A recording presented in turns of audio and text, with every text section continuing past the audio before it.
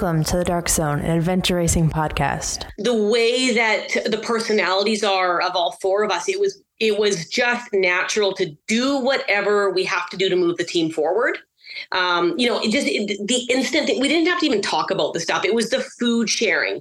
It was the, does somebody need a tow? It was the get the person an extra layer out. These are like, there was just zero discussion about this, but it just naturally happens. Okay. You people sit tight, hold the fort, and keep the home fires burning. And if we're not back by dawn, call the president. You're going the wrong way! What? You're going the wrong way! He says we're going the wrong way. Oh, he's drunk. How would he know where we're going? Yeah, how would he know? Thank you. Thanks a lot.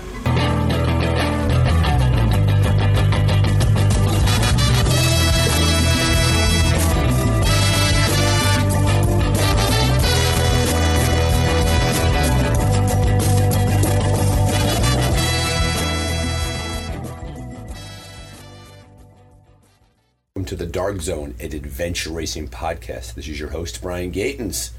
New episode. Holy cow. Jen Segger is returning to the Dark Zone all the way back in episode 24. Jen is an adventure racer and a coach and a guide and a student pilot, and now she's learning to ride motorcycles, and she's a great guest and an excellent coach.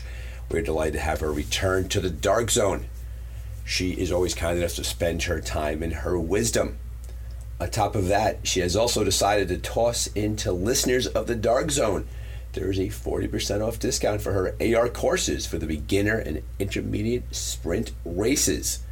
If you go to her website, www.jensegger.com, JENSEGGER.com, and put in the code DARKZONE, all one word, all one lowercase. I kind of said that wrong, but you heard it properly. All one word, all lowercase. There's a 40% off discount on those courses. Want to point out to those paying attention that Jen did not pay me to give that information out. She is a kind guest who's come of her own volition to the show. We're not one of those shows that has sponsored content. No SponCon here. Everybody you talk to comes out of their own volition. And of her own volition, Jen shares great and interesting wisdom and information and guidance. And she is a great listen for both the experienced and the beginner adventure racer. So sit back and enjoy Jen Segger on the Dark Zone, an adventure racing podcast. I'd like to also mention the Dark Zone's charity partner, Ascend Athletics. We are proud to support their mission to empower young women through mountaineering-based leadership training and community service.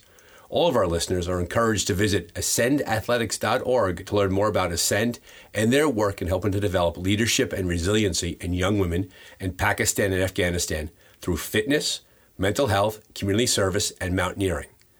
Please note that Ascend pays nothing for this mention. We just love the work that they do and are happy to spread the word. Be sure to check out their website for some upcoming activities that anyone can get involved in. Now sit back and relax and enjoy Jen Segger. We have a returning guest today. Jen Segger, known as Seegs, is a coach. She's a racer. She's a guide. She is an aspiring pilot. If you follow her Instagram, it's up in the air very often. Jen was a guest on episode number 24, came out March 6th of 2022. And to celebrate our 1-year anniversary, I've invited Jen to come back to talk racing and coaching and life and race life balance. Jen, welcome back to the Dark Zone. How have you been? Hey, great to be back on again. Always excited to talk about the sport that we both love so much. So thanks for having me. Good to be here. So let's dive into it. And you hit across a wide spectrum of pursuits and all the things that you do. Rather than get into the things that you offer other people, let's talk about what you offer yourself. Expedition Canada, right around the corner. Tell us about that race, who you're racing with, and what are your goals? What are you expecting to do? Yeah, excited to be back again. We had a really good, really good time on the course last year. Made our fair share of mistakes out there. Brought together a team where none of us had really raced together before, but we had so much fun. Nat and team did a great job with it. So yeah, looking forward to being back out there racing as Teams Bones Canada. So of course, I usually race for the regular Bones USA. And this year we are fielding 2 teams. So it's going to be, great to have 2 teams out there and tackling some good Canadian terrain. So Expedition Canada joins a lot of the North American races. We always have, we have Bend, right? Team Bend puts a great race on Expedition Oregon. Endless Mountains is coming from Rootstock Racing. We have a wide variety of those races. Expedition Ozark is right around the corner.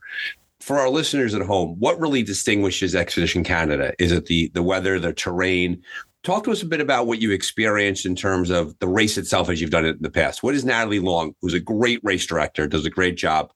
What do you find out on the course with her kinds of races? Well, this is a unique one because this is very desert based. So the region that it's in, most people don't think about Canada as being deserty. And it really is. It's in the region we call, the Okanagan.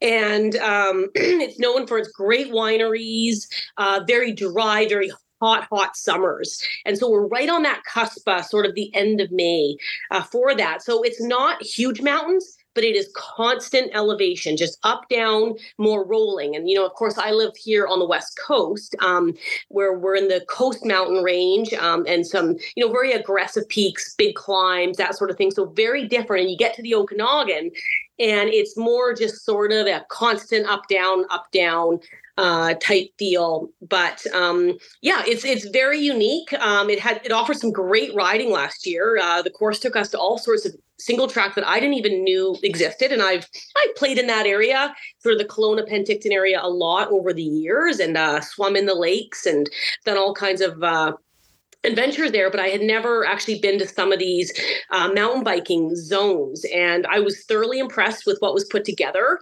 I think the pack rafting leg was one of the most fun that I've ever had. We'd been dealing with some big rains, so there was some great flow, but it was not one of those slog it out type paddles. It was engaging and active from start to finish, and really enjoyable. So I'm keen to see, what she's put together this year, how it differs. We came into snow last year. We had a big trekking section and a big O course leg in the snow, and had some challenging nav as well there. So that was great. And then, we got the hot temps and we got the cool nights, and we had everything. Honestly, it was just sort of what you maybe expect for in terms of diversity in Canadian terrain. Well, those are the great races, right? Great races. They bring you to the highs, they bring you to the lows. And you mentioned it was great water in the pack rafting section. In the beginning, you mentioned how you were racing with the team that you didn't race together a whole lot.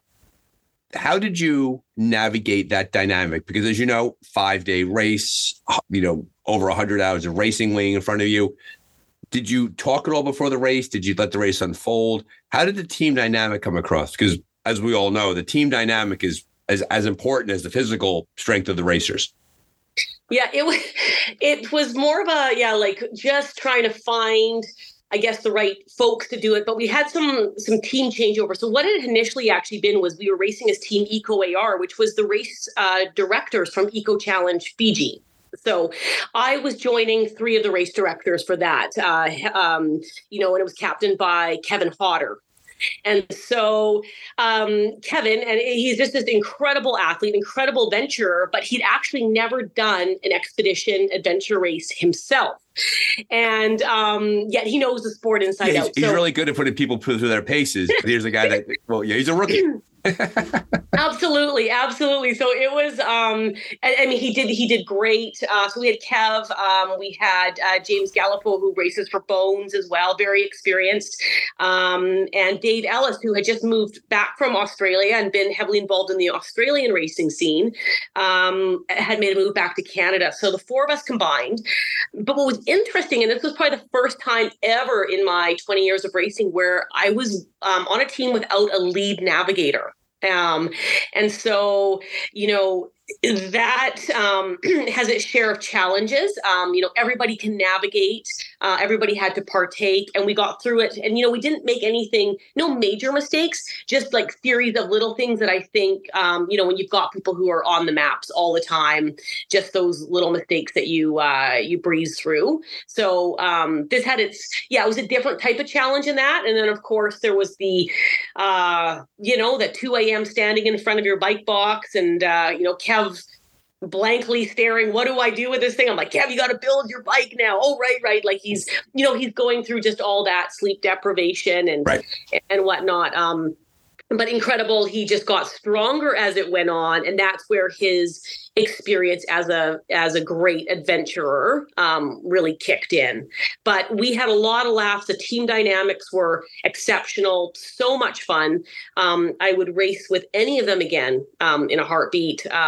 Super fun. But unfortunately, none of them are returning to this race this year. So it was a matter of building out a new team. Gotcha. And so first of all, I think it's hilarious that Kevin Hodder, who, by the way, Kevin, I know you're out there and you're a future guest, so return my emails. Actually, I have to get his email. I'll get that from you after the I'll give it to you. We record. Thank you. Kevin, welcome to the show.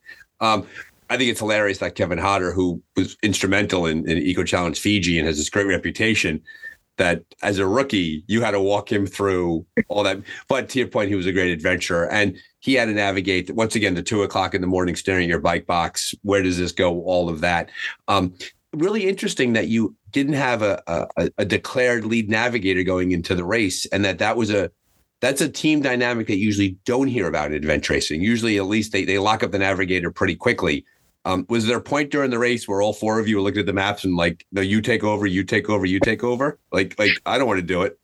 Well, I think we kind of sorted it out per leg, and it just worked. It was fine with usually sort of two people, but we were all actively engaged in it, which we knew we needed to be.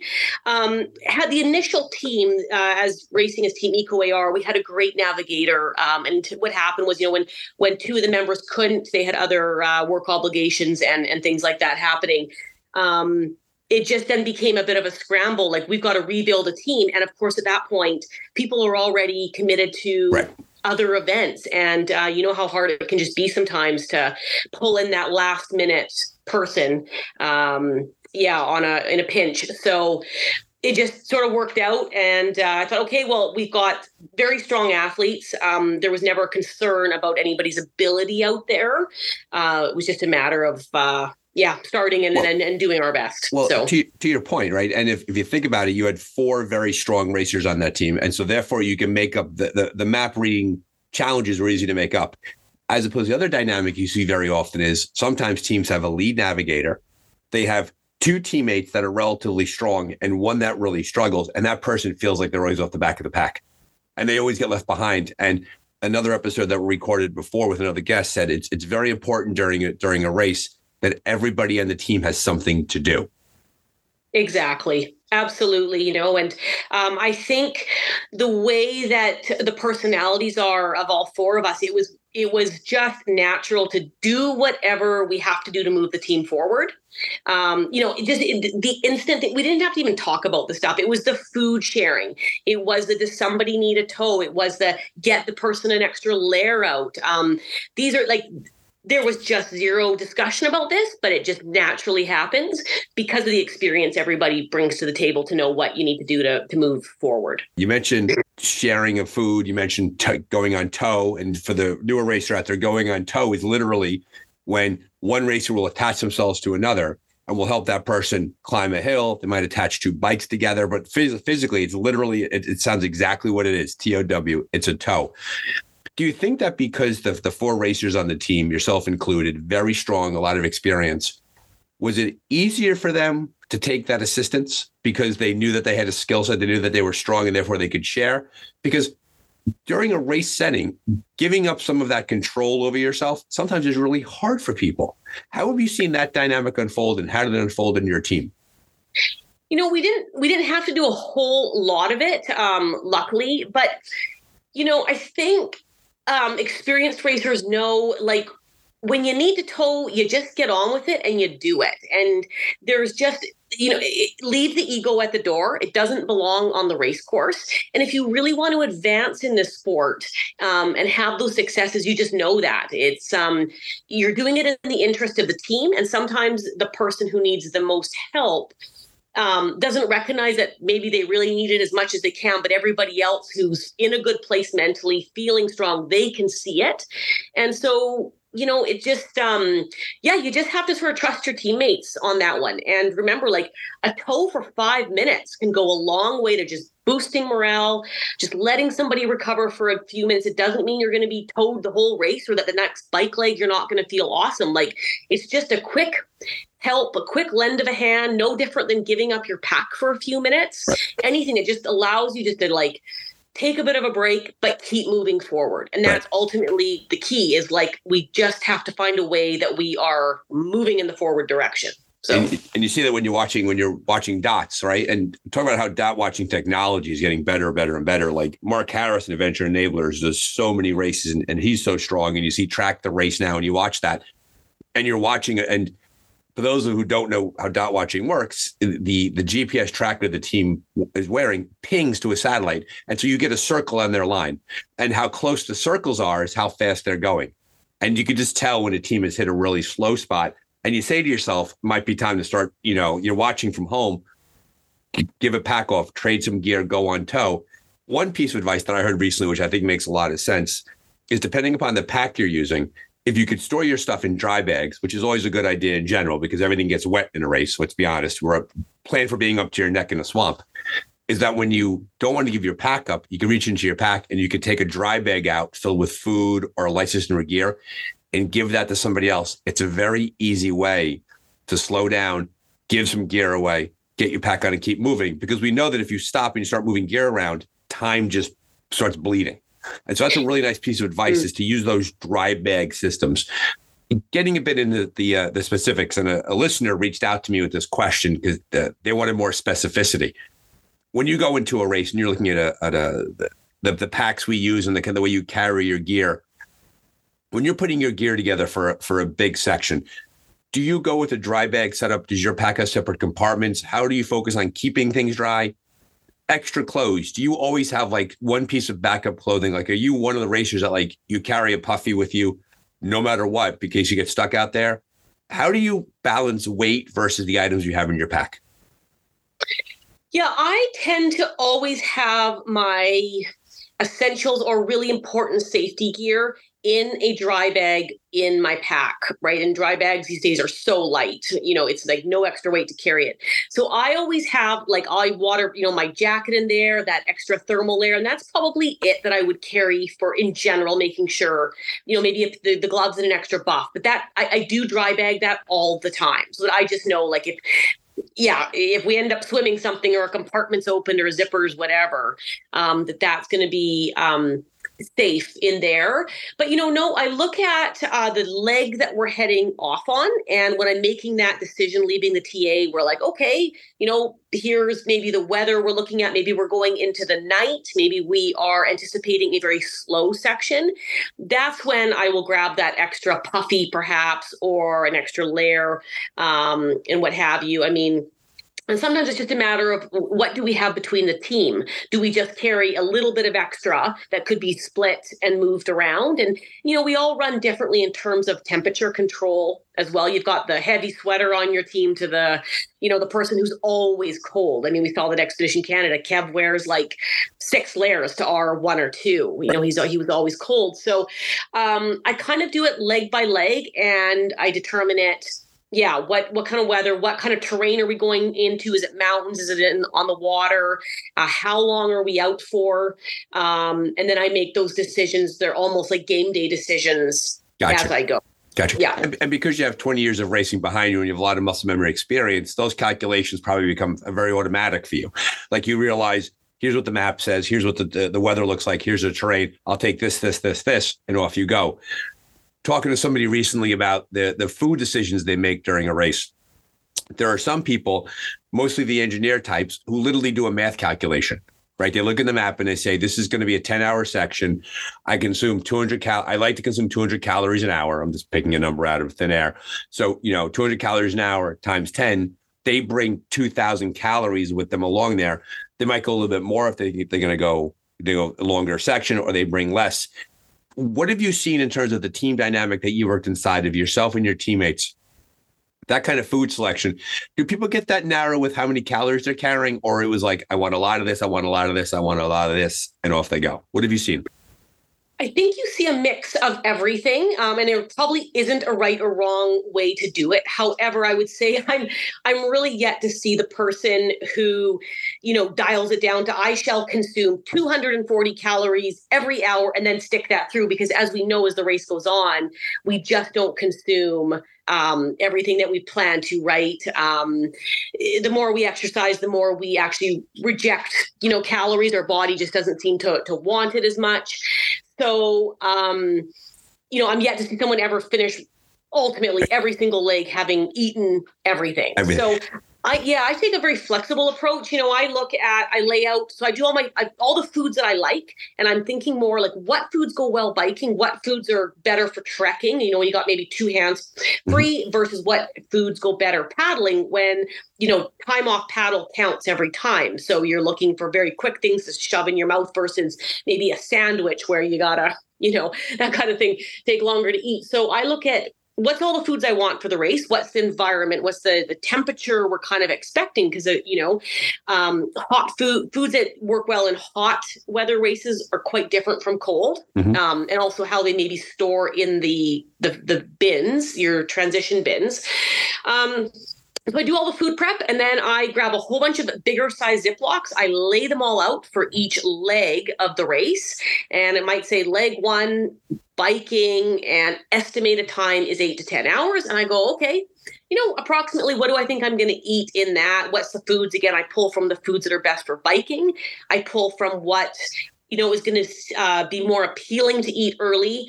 And then I make that bag and then I move on. And so it's all rough estimates. But when I'm packing each individual thing, I think, okay, for people, if I'm bringing cookies, hey, 4 cookies in this one particular baggie, perfect, because I know I'm going to share those out to everybody. Right. Super easy. And I know they're going to share with me, so I don't get too caught up. I know if I'm low on calories, somebody else probably has some. And it just goes round and around. And we've always discussed that the best food is whatever's in your teammate's pack. And Absolutely. Somehow there's a psychological thing. You mentioned an interesting paradox that we come across that we see in race nutrition a whole lot, is that the more that you exercise, the less hungry you become. Your body gets into that mode. You have to force yourself to eat. And so when it comes to a section in which you're going into, you're deep in the race and you're losing your desire to eat, I found that I've heard this advice, I agree with it, is to keep your water and your food as best as possible in front of you. Like your food in your pack wrapped up inside of it, because you're not hungry, you're less inclined to say, hey, listen, let's stop, let's go into my pack. Try to carry the food in your pocket in front of you, your water in front of you, so it's right there. Because when you're in a race, you may, because you're not hungry, you may stop and you may decide not to stop and keep racing. The next thing you know, you find yourself in a calorie deficit. So I think a good piece of advice for newer racers is try to keep your water. I know that I carry the water bottles on the front of my pack, and try to carry, if you have a hip pocket at all, carry your food down there as best as possible. Because to stop eating during a race, I don't care how strong you are, you just disintegrate if you stop eating.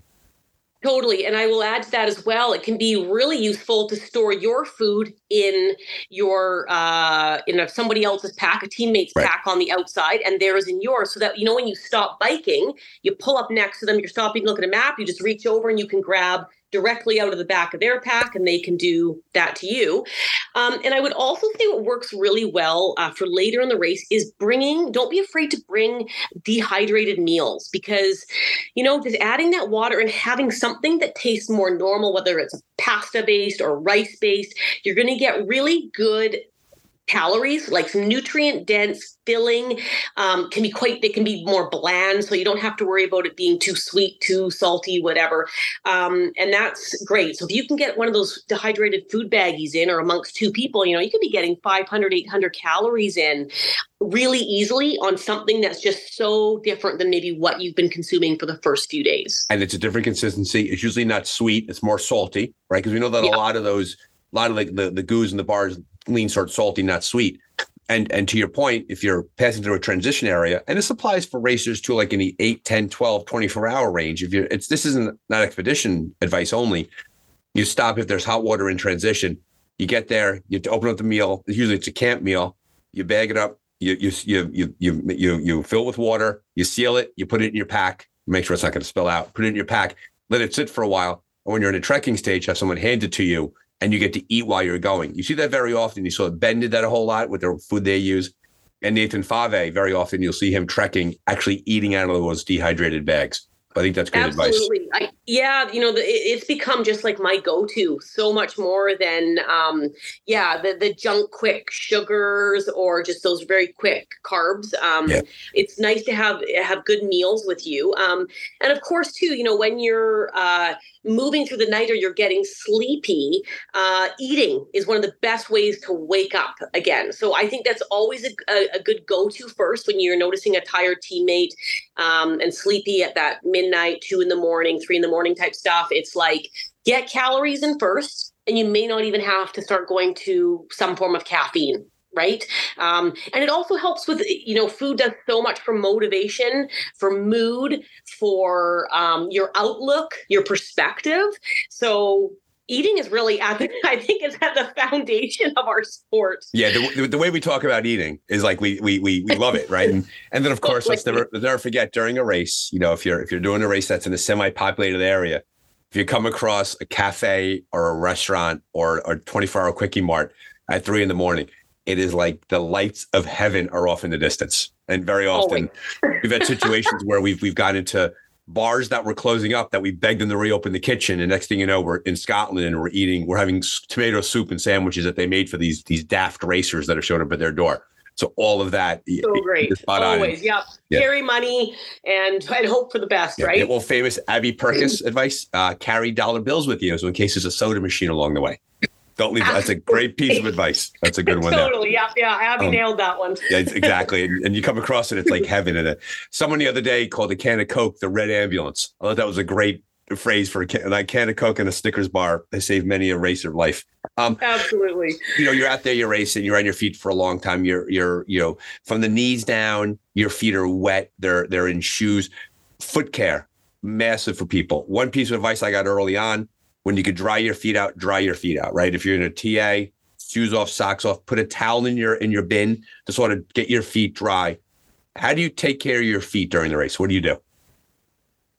Well, a lot of the foot care prep, really happens before the race even starts, and I am a really big fan of removing calluses, not down to the, absolute skin, but really getting rid of those big white type dead skin calluses. So removing those, maybe that's a pedicure. You can do it a lot, usually better than maybe scrubbing down super hard yourself. But I'd like to remove that because those just form water pockets like balloons in your feet. So I like to remove the pedicure, I'd like to remove the calluses first via usually a pedicure, and also make sure the toenails are trimmed, right? So less chance of losing them when you got those trimmed down as well. And then a few nights before the race, I start putting on some kind of barrier cream, right? Like a foot goo or gurney goo or something like that. Right. And I start building that up for those 2-3 nights before the race starts. So I'll lube up the feet and sleep with socks on. Then go about the normal day, everything's off. Next night, again, more, and you're just building up that barrier. And I learned that from Roy Malone on Bones, and game changer for my feet. And then throughout the race, I will continue to put more on, especially on the trekking legs. You stop when you change your socks, change in transition, whatever. But really have made a big difference. And we went through that epic race at Eco Fiji and perfect feet. And that was one of the wettest races that I'd ever done. And our feet were really good. We really took care. We were thinking we'd be out there longer too, but it was great. So yeah, I think it's just that initial foot care, and then take the time out there. When you're that person who gets a rock in your shoe at 6 hours into a race and you're still in the panic and the frantic and the pace is really fast, stop, remove it, deal with it, tape up, do what you need to do, but address it, then move on. And to your point, you touched on a point that I was going to bring up there. Don't be a hero. If you have something in your shoe and the team's moving well, stop, sit down, say, listen, I need 5. Get the sock off, get the rock out of your shoe, get the shoe back on, and keep going. Because many a race has been foiled by the fact that someone ignored a little pebble in their foot and it just gnawed at them. And next thing you know, they fall apart. Yes, exactly. I agree with you. The sock, lube, sleep at night thing was, I've heard about that from multiple people, very, very successful. I tried that when I was down in Ecuador, and I thought that was an excellent strategy. The only weird thing about it was if you don't usually sleep with socks, it's kind of weird to do that. So you might need to practice that a little bit, and adventure racing is a weird sport that way. And I totally agree. I don't in general like sleeping with socks on, but, I think you could apply our foot care, how our nutrition strategy, how that's going to play out. This is all what we do in training. This is the time to figure it out. So sleep with socks on, test your feet before, what better time winter when you're out slogging in muck and rain and all the things, like test out things, try your systems. Don't leave it to like by chance on race day and, I'm only going to do it right then and there. Right. That is an equal part of training. So practice it. Yeah. And nothing new on race day, right? The gear you had is the gear you race with. Today's not the day to try a new pair of socks. Like off you go. Very good. Exactly. For those who are sitting home right now and nodding their head at their podcast player, and Jen is so wise, is because Jen is also an excellent AR coach. One of the, dare I say, Jen, one of the preeminent coaches in the sport right now. A lot of racers work with her. A lot of racers talk about the success that she brings to them. In general, when you talk about coaching and you work with your athletes and you give them advice, what are some of the poison pills you tell people to avoid in general when it comes to training? Not about a specific plan, but about training in general. Do people overtrain too early? Are they tough on themselves? Do they what do you find? How do you have to warn your athletes? I think is a good way of saying it. Well, I think first off, it's you do you. Okay, everybody, probably needs a slightly different approach to their training based off of family commitments, work commitments, time allowance to train, their athletic background, their strengths or weaknesses, where they live, what they have access to. So, I think you got to really approach each person like a little individual puzzle. What's so neat about our sport is we head off to do these incredible adventures, whether they be short or really long, but you want to enjoy that journey of preparing for them as well. Like, I don't like training there's hard workouts and there's things that we like and dislike more, and that's all fine. But in general, you want to enjoy the process to getting to a start line, right? So let's find a way on what's going to make you be consistent with your training to get to the start. Exactly. Like you're right. And we all have to grit our teeth and have really hard training days from time to time. That's the nature of the beast. But the point that you're making there is that if every single day is a fist fight, every single day is hard, and every single day is a challenge, you have to kind of catch your breath a bit because you do have to enjoy the lead up to the race itself, right? And out of the Ironman, a very common expression was that the race itself is a victory lap. Like all of the training led you to having a great race experience, and therefore you get yourself there. I also find too, and I wonder if you see this when you work with people, how many people I know, they talk themselves out of being successful before they even start. They don't even tip that domino and get going. Do you find that a lot of athletes, and not even the ones that you work with specifically, but your athletic experience in general, that people are self-defeating, like their biggest enemy is themselves? Do you find that with people? Yeah, I think, I can see that frequently. And then it doesn't take long, though, for that momentum to build because they start to notice their hard work, their commitment pay off. And then they start to see like, oh, wow, I didn't think I could ride a bike for that long. And here they go. Look at what they're doing. Or, maybe those hard bike sessions where at first they're just like, the thought of surviving 20 minutes of a super hard effort or something is like, there's no way I could do that. But before long, it becomes such a distant memory, and they surprise themselves. So I think just paying attention to those small little wins each day, each week, each month is the best way to work through that self-doubt. I agree. I've seen that time and time again with people who they think to themselves, I would never be able to do this. And it's, to your point, it's specific to everybody, right? Because one person's 5K is another person's marathon.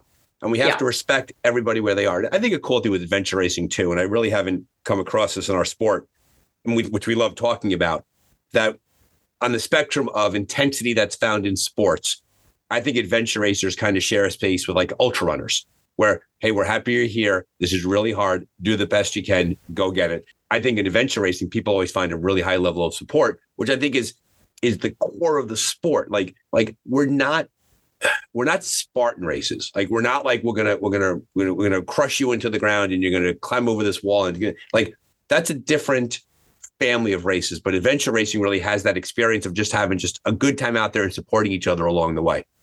Totally. And I think you see that with how open and approachable most people are at the start line, because you see the beginner who's trying to figure out the compass or, they're still flustered with their gear, trying to get that organized, to how teams work together on a course, how they help work through their navigation and travel together, in the big races for days sometimes. It's very unique. And you see such people coming in from such different angles of it, from the newbie to I coach some husband-wife couples who are trying to learn the whole sport together, to the mix of teams and abilities out there. So it's unique for sure. Yeah, it's an amazing sport in so many ways. Your own training, you mentioned Expedition Canada's right around the corner. What is the Divide 200 miler? Yeah, so that's a new 200-mile ultra running race that is just launching this year. So we have a very popular series sort of in the Southern Rockies in Canada. The races that have been happening for years. I've been out to them. Some people might know them as Sinister 7, the Canadian Death Race. They've gone. Wait. The Sinister 7 is one race and Canadian Death Race is another name? Yeah, they come up with great names. Yeah. Great names. It's nothing like really inviting the newcomer to come try it out. Totally. And they're very hard. They're definitely amongst the hardest ultras I'd say we have here in Canada. So when I go to Canada, I'm going to sign up for Donuts and Unicorns. That's the race that I want. All right. The Sinister 7. You definitely are. Yeah, exactly. Yeah. I'm a donut unicorn guy. Very nice. If you take one of these on, I'm going to come crew you at it. Exactly. They're great. And so the race director has just launched this new 200 miler, which is really exciting. And so I will be doing that in September. Looking forward to just seeing some new parts of that part of Canada that I haven't seen before. And of course, for me, I love the mentality of just how long this is going to be. That's 300 and whatever plus K.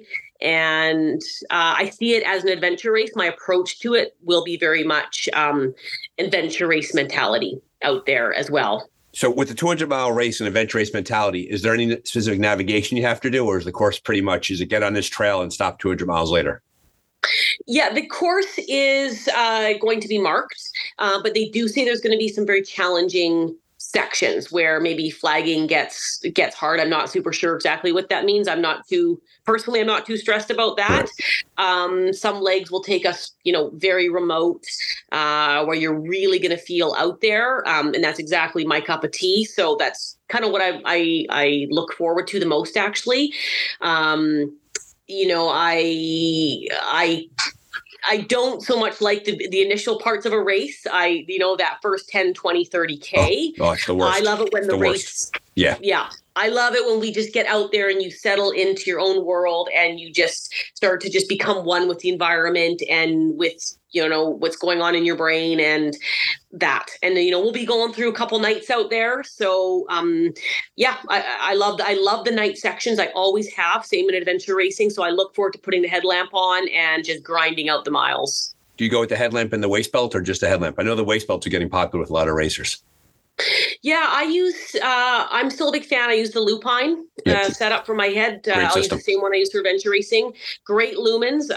Mine's 1200 lumens and they make even way more brighter ones than that. So I'm probably due for an upgrade. But it's always been very dependable. And for me, good light helps with staying awake, right? Yeah. So I want to see I don't want to have getting tired eyes out there. So yeah, very much AR style will be my approach. So you mentioned it's going to take a couple of nights for that sort of a distance when you're putting that together. 200 miles, you give for the Canadian listeners, you give the kilometers. I'm sure they thank you for doing that. For 200 miles, how do you look in terms of, are there TAs along the way? Will you be crewed? It's a sleep strategy? Like what's your general, or do you go straight up AR and just bang out as much as you can and only nap by the side of the trail? How do you approach it? This one, we've got crew for, which is great. So I've actually got a few of my athletes are coming out to crew. I've got some great friends coming. I'll have a couple pacers for the back half, which, I'm really excited about too, because they're people that I really enjoy sharing the trails with. Very strong adventure athletes. So I know we're going to have a good time. I know that they are, alert and attentive to what's going on out there. Trust their judgment, all that. We've been in, some crazy situations together. Right. So I feel very good about the team that I've put together for it. And I will be sleeping now. I can't comment so much as to when, but I will likely take at least one 90-minute sleep. Gotcha. To go through a full sleep cycle out there. And then for sure, I'm sure some naps here and there. I haven't decided exactly where the sleep will come yet. It will depend if I take that likely in a transition area, just to have that really good quality, because I tend to approach it with, I'll come in, I will eat as much as I can, then I'll lay down, I'll get up, I'll eat again, and I'll go. So to have just like that good reset of good calories, hot food if it's through the night, warm beverages, that kind of thing. Sometimes sleeping in a TA makes sense. Right. But, I give a lot of direction as to what that needs to look like, how quick it all needs to happen. We need to be away from the noise of the transition so that it's quality, that kind of stuff. One of my favorite expressions in adventure racing, and Jonathan Neely deserves this credit for this, he calls the fire pillow rock. Don't go near the fire, right? Don't go near the fire. Because if you go near the fire and you sit in a chair, lights out, race over. Totally. You can't do that to yourself, right? Just keep moving. So do you tell your crew to basically, like, when you come into a TA and it's late in the race and you're a little delirious, like don't listen to me, feed me, dress me, and get me out the door? Like, don't let me hang around too long. Do you tell them that? Do they become the brain outside your body? Yeah, exactly. We'll have a game plan as to what needs to happen at each one. And I haven't started to lay out for this exact race yet, but I will. We'll have a game strategy. It'll all be written down, things we don't have to think about. But, I think as an adventure racer, I'm used to being flexible. So It's like things don't have to be set in stone. I'm very adaptable. If I'm asking for something, I come in, there's a food I'm craving, they don't have it. Well, we just move through it. Okay, next thing, here's what we do have. Right. Here's what we're going to work with. So I don't need to be too regimented. Gotcha. There's always that room. And I think that just comes from adventure racing. We know plans change constantly. What you think happens doesn't happen. So be adaptable. I always wonder that mentality of just adapting to the situation. Do you find that translates into your day-to-day life? Absolutely. Yeah. Yeah, we have an idea of how the day's going to unfold, right. But does it really? When I talk to and I work with newer adventure racers, I always tell them that they really have to drop the expectation that things are going to go exactly the way they thought they were going to go. That it's going to go haywire, like something's going to break. This teammate's going to have a bad day. Like, be prepared to adjust around that situation. And I think that's what keeps a lot of people coming back to adventure racing, is the unpredictable nature of the experience. Totally. And I think that's what's so unique and so captivating about it. I agree about that.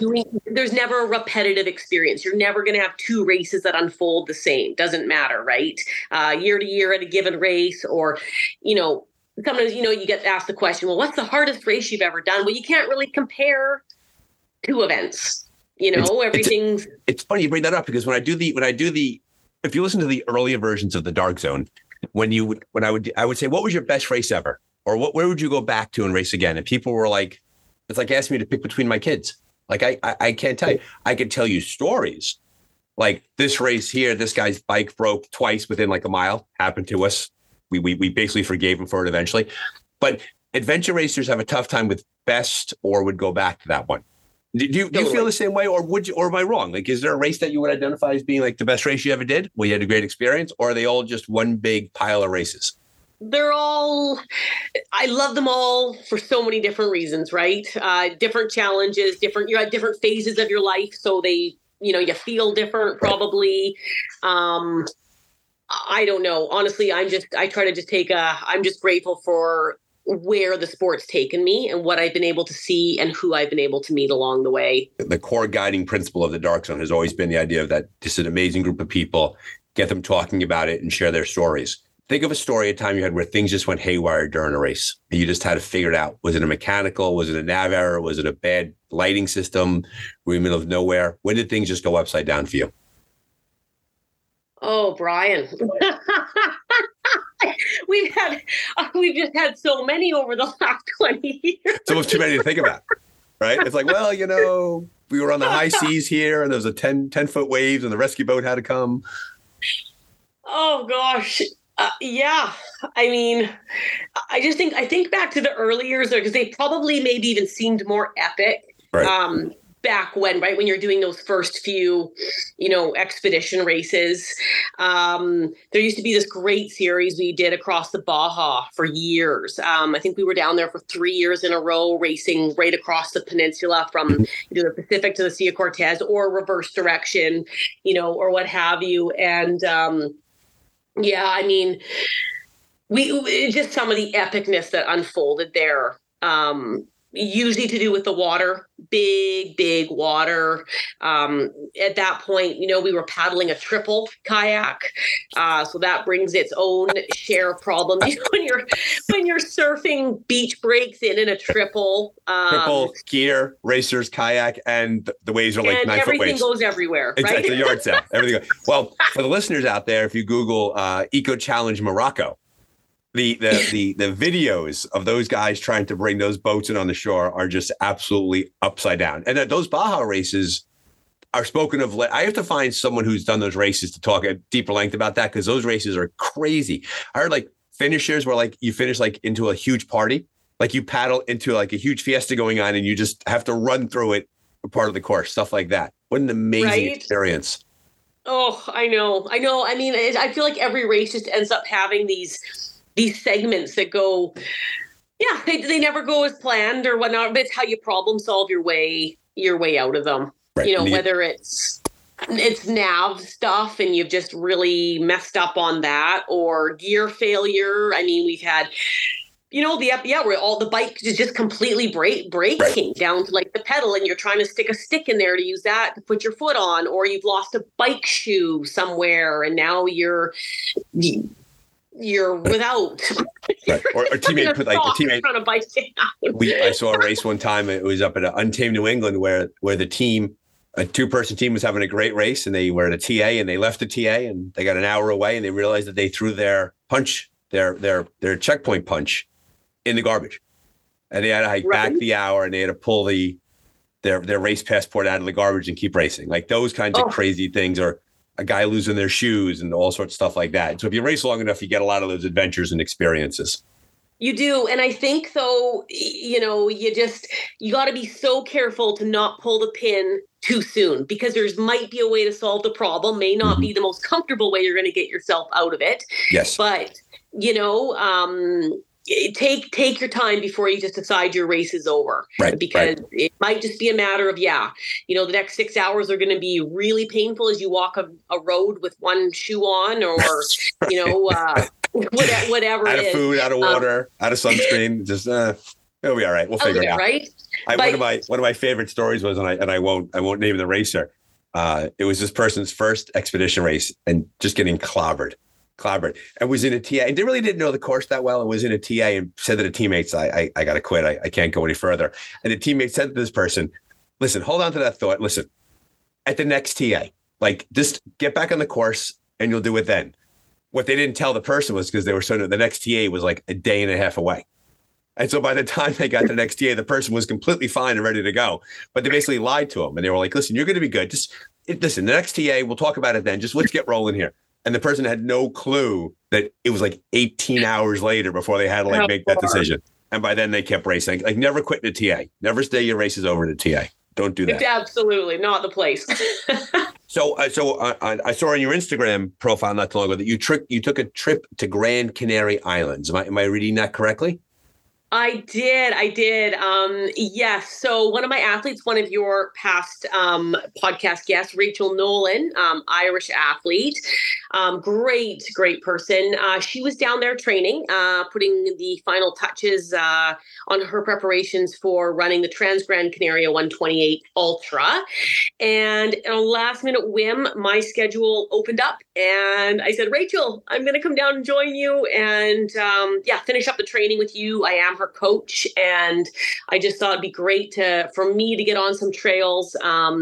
I knew she still had, some miles to log there, and it worked out then that I could stay and be a part of her race and crew her. So it was very last minute, but it was incredible to, meet her down there. It's, a set of islands just off the coast of Morocco. So it was a very far away, 2 days almost to travel for me to get there from West Coast of BC, but it allowed for, 10 days of great trails, great elevation, and some time with her. And then, of course, it's not very often I get to be on the course with an athlete and crew and honestly watch all their hard work and preparation come together into the moment on their big day. So it was a great trip.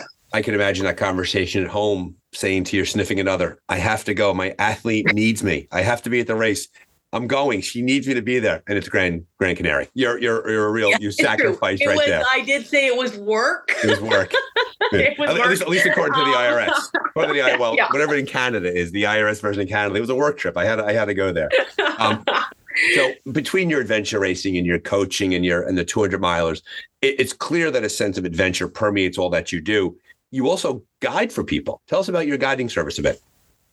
Yeah, the guiding has sort of been the last 7 years, although I have a guiding background since I was about 20, where I dabbled in it over the years. But quite a few years ago now, I became an ACMG guide, hiking guide. So that's sort of the closest correlation in a very high certification we can get to mountain running guiding. And so now I take people on a few trips a year. I just offer a few things because I enjoy it. It's not primarily what I do. But I try to come up with some really great places, remote, maybe hut to huts or backcountry based or self-supported fast packs, anywhere from 3-day adventures to week long, sometimes using a heli to fly in, but really just to take people on a different type of challenge and adventure away from a race course. Right. And so, every year I offer a few different types of trips.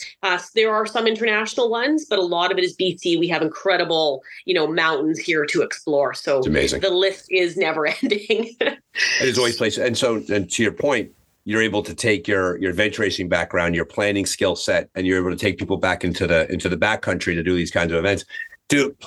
I'm assuming that you work with anybody who wants to do something can work with you, right? So if they're super fit, you could design a trip around that. If they're not so fit, they're not so much you could design a trip around that. Are there any, what's the lower limit that you expect for someone you bring to the backcountry?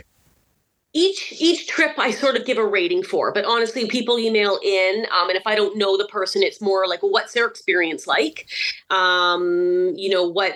What sort of mileage have they done? What kind of terrain have they been in? And maybe they're a good fit, or maybe they say, you know what, that's a great trip for me for next year. Right. And I'm going to work to getting the skill set because, in a lot of mountainous environments, we move as well off trail and you need to be comfortable, sort of running through nature's playground, away from groomed marked trail too. So, exactly. And that's a whole different skill set too. It's a trail running versus off trail running is going cross hills and all that sort of stuff. There's a lot there.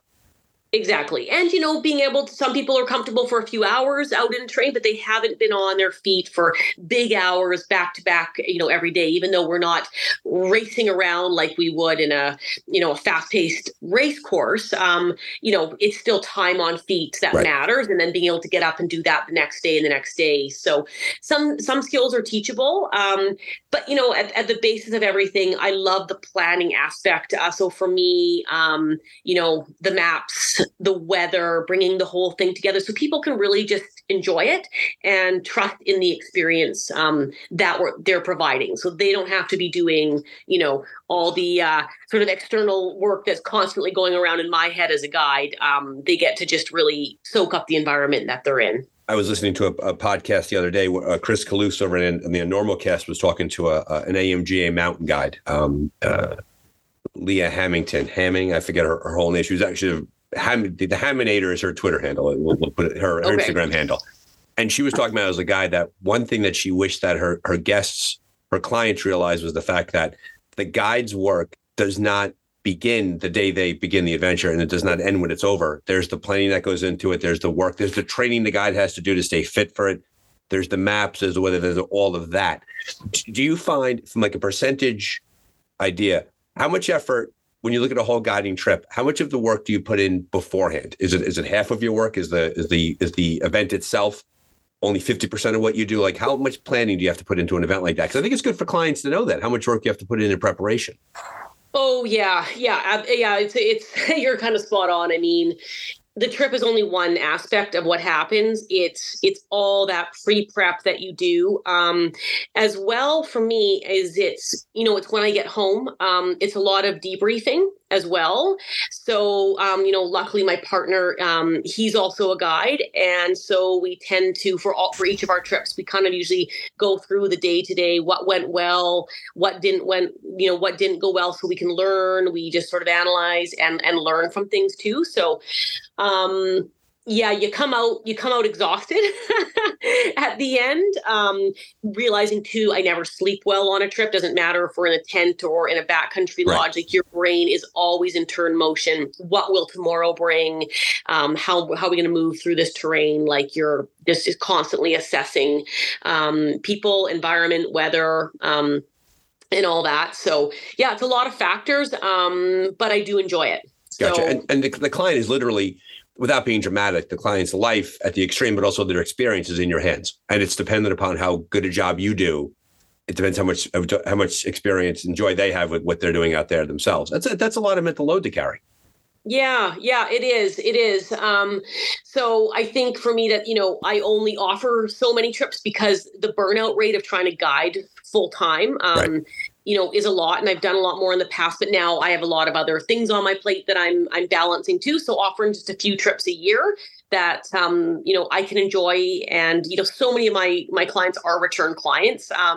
We do a trip together and then on that trip, we're talking, what would they like to see next? And then maybe that's the one that comes to life the following year. And and obviously that becomes cumulative, right? You work with people, they recommend you, and you pick up new clients along the way. Yeah. So recognizing you have a big race coming up this year, 2 big races, Expedition Canada, and then you have the Divide race, you have the Satan's 9,000, whatever you guys want to call it up there in Canada. What do you, when you look down the road, and very often as adventurers, people live like year to year, I have this, I have this, I have this. Do you do long range planning? Like, do you say to yourself, like, this year it's these, and next year I want to touch this race, I want to go to that part of the country? Because in many ways we have like choice paralysis. There's so many things to choose from. There's only so much time. Are there any big items on your list that you definitely want to get yourself to?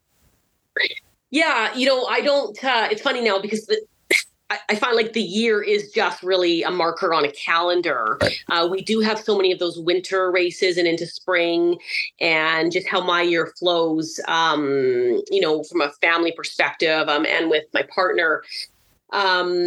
I'm always looking down the road. We're already looking to 2024 and beyond because work has to get scheduled in there for who's gone and who's at home and, who's in mom or dad mode. So that's really important. I'm really hoping for Croatia next year. So I've got to hold that May. Beautiful. Igor. Yeah. Every year it kind of comes and goes. And yeah. Right. Igor, who's like the happiest guy I've met. No, he's not. Igor's a great guy. Right now he's waving to the podcast player. He'd love to see you there. Igor Dorotek, who does AR Croatia, is a great guy, and you just made his day by mentioning his race. Yes, that's been on my list for so long, and every year I have sort of ended up guiding, taking a guiding contract, and it's been hard to get to. So, that one really stands out to me. I would have loved to gotten down to Patagonia, but I actually don't even know if that happened. It seemed to have gotten released very late, but again, I love that terrain. I take groups down there every year, so the thought of going back was very appealing. But then that didn't really happen. So and of course, I was very disappointed I wasn't going to be at Ozarks this year. Can't make it, just where it falls and ending on Easter weekend. Family commitments, and Brent and Abby's race at Endless Mountains, high on my list. Haven't totally ruled it out for this year yet. I may be more of a last minute, perhaps I can go person, but just not sure. So, and then there just seems to be some great winter races. So I'm hoping to maybe backload into the winter, early spring there for expedition races personally. There's on the show pretty soon, I have the race directors for La Ruta Madre, which I believe is November down in Mexico. And that race looks like it's something else. And they just had Mallorca down in Brazil, which was a demonstration race, which will be a full-blown race next year. That race looks amazing. I mean, so the races just keep coming onto the calendar, and you look up and it's a race here, a race there. I would love to get to Asia. I would love to do a race, AR, pick the spot off. I would go in a heartbeat. I think that would be an amazing place to race. Yeah, you're right. I mean, all these races are just so unique. I mean, I would go back to Brazil. I've raced down there many times earlier in my race career. Love it. Love the people. So, I'm hoping it could be a good winter for the expedition. And it's easier for me to get away in the winter time versus, we were pre-talking a little bit just about the summer. And I find for my family, it's a challenging time to. Yeah, the kids aren't in school. The kids are home, and it's tough to get away. Any shot at making it to the World Championships in Africa this year? It's in October. I'm not sure. I've got it. I do have it noted on the calendar. Could be very last minute. I'm sure it's going to be a fantastic event. So who knows? Who knows? I just the October is a rough time in my industry to get away. October is the beginning of the school year, and it's tough to take up roots and be gone for 10 days. But it's going to be a fantastic race, and we're lucky in 1,000 ways, right, Jim? We have the chance. We have this in our lives, and all that we get to do. We're getting to the end of our time together. I always like to give the guests the opportunity to offer some closing thoughts in regards to their racing, their thoughts, what they've learned from adventure racing. Take us out. What do you think? Oh, I think for everybody listening, just to embrace all the elements of what this sport can bring and what it can add to your life. Don't be afraid to challenge yourself. Short course, long course, different types of location, different types of terrain that maybe you're not used to. It offers so much out there, and it is niche. It's very supportive. It's so focused on community. And so just have fun with it. You don't feel like you have to fit in 15 races a year. Sprinkle them in, do what makes sense, and just enjoy the process of getting to the start line on whatever you choose.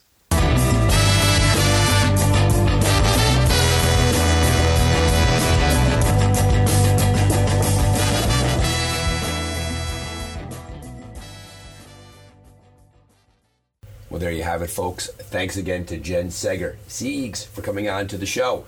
Always a font of knowledge and wisdom. We are grateful for her participation. As I noted in the beginning, she is kind enough to offer a discount to Dark Zone listeners for her beginner and intermediate sprint races. 40% discount. Go to her website, www.jensegger.com, JENSEGGER.com. Put in the code DARKZONE, one word, all lowercase, to access that discount. It's worth it. Give it a shot. And thank you again to our charity partner, Ascend Athletics, for all that you bring to young women in Afghanistan and Pakistan. We are proud to support your mission of developing leadership and community service in that part of the world. Listeners, thanks for being here. You have a lot of choice in how you spend your time, and we're grateful that you choose to spend it with the Dark Zone. To help us out, go like our Facebook page and head over to your platform of choice and rate, click, and like. Their algorithm likes that when people pay attention to podcasts. Spread the word. Thanks for being here, and good luck racing, and have fun training.